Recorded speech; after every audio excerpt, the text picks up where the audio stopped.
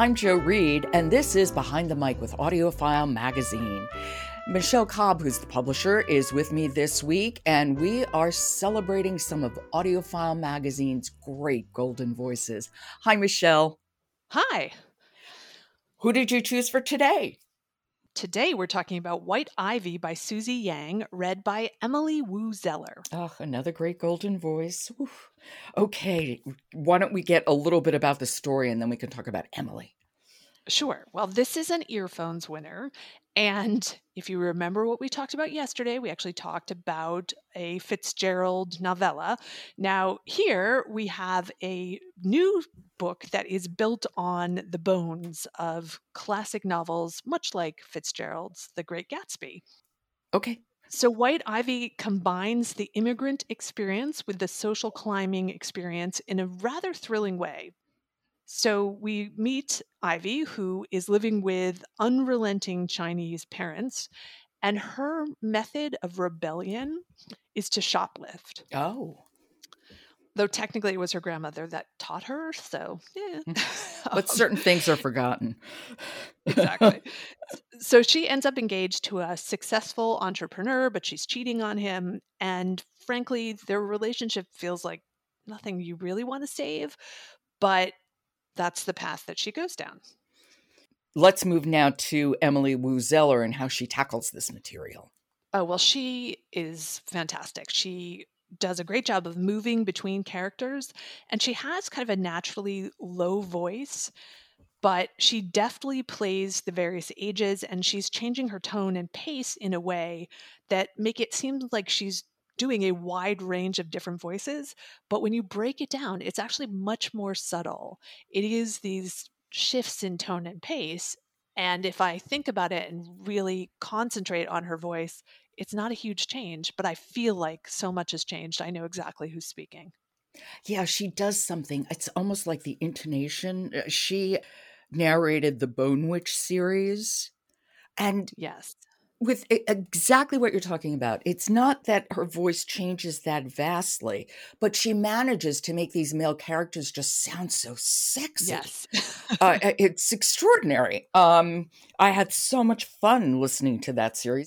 Yeah, she is a golden voice for a reason. And I found this one, again, not an uplifting book at all, but her performance and the alignment of the text really kept me going on this dark trip rather enthusiastically because I wanted to hear more of the story from her perspective in a way. Well, why don't we hear a little bit now? Do you have to set this up? So this is where Ivy is being sent on a trip to China that she doesn't want to go on, but she's been caught shoplifting, so There we go. Okay, this is White Ivy by Susie Yang, read by Emily Wu Zeller.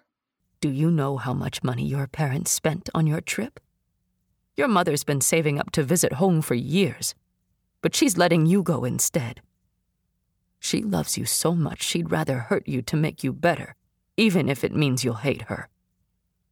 Following her granddaughter's brooding gaze toward the dresser where a stack of CDs used to sit, Mei Feng added, "You shouldn't have had all that junk anyway."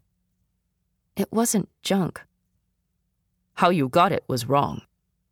You do it.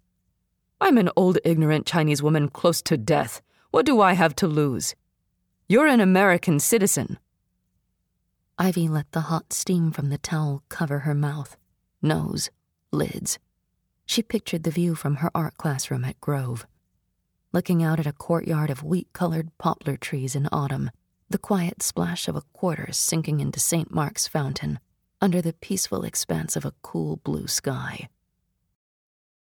She is effortless with accents, yes. particularly, because they're never, ever parodies. They just seem very authentic and very intimate, and you can just hear that smooth movement from character to character to narration. And again, as you said, subtle differences in all, but also crystal clear. And intimate, I think, is a really good word for this, especially since, again, we've got this book about regret and feeling forced into situations. hopefully tomorrow we will talk about something a little more fun. But, you know, I don't think I would listen to these titles without these, fantastic narrators performing them. And then when I'm finished, even though the material was depressing, I feel uplifted that I've heard them do such a fantastic job. So it's kind of blowing my mind on some level. Agreed. And she is really one of my favorite narrators. The range of her work is also extraordinary. And when you talk about one thing that is consistent among all Golden Voices is the fact that they perform the work. I think the other thing is they all have this extraordinary range. Yes, absolutely. I think you really are nailing what makes these people the people that we want to return to having in our earbuds all the time. Absolutely. Okay, that is White Ivy by Susie Yang, read by Golden Voice Emily Wu Zeller. I'm looking forward to talking to you tomorrow. I'll see who you have then, Rochelle. Sounds good. Okay. Support for Behind the Mic comes from Oasis Audio, publisher of the 2020 Christian Book Award for Best Audiobook, Chasing Vines by Beth Moore. And make sure you follow Behind the Mic wherever you get your podcasts, and then leave us a rating on Apple because it helps people to find us. I'm Joe Reed. Talk to you tomorrow.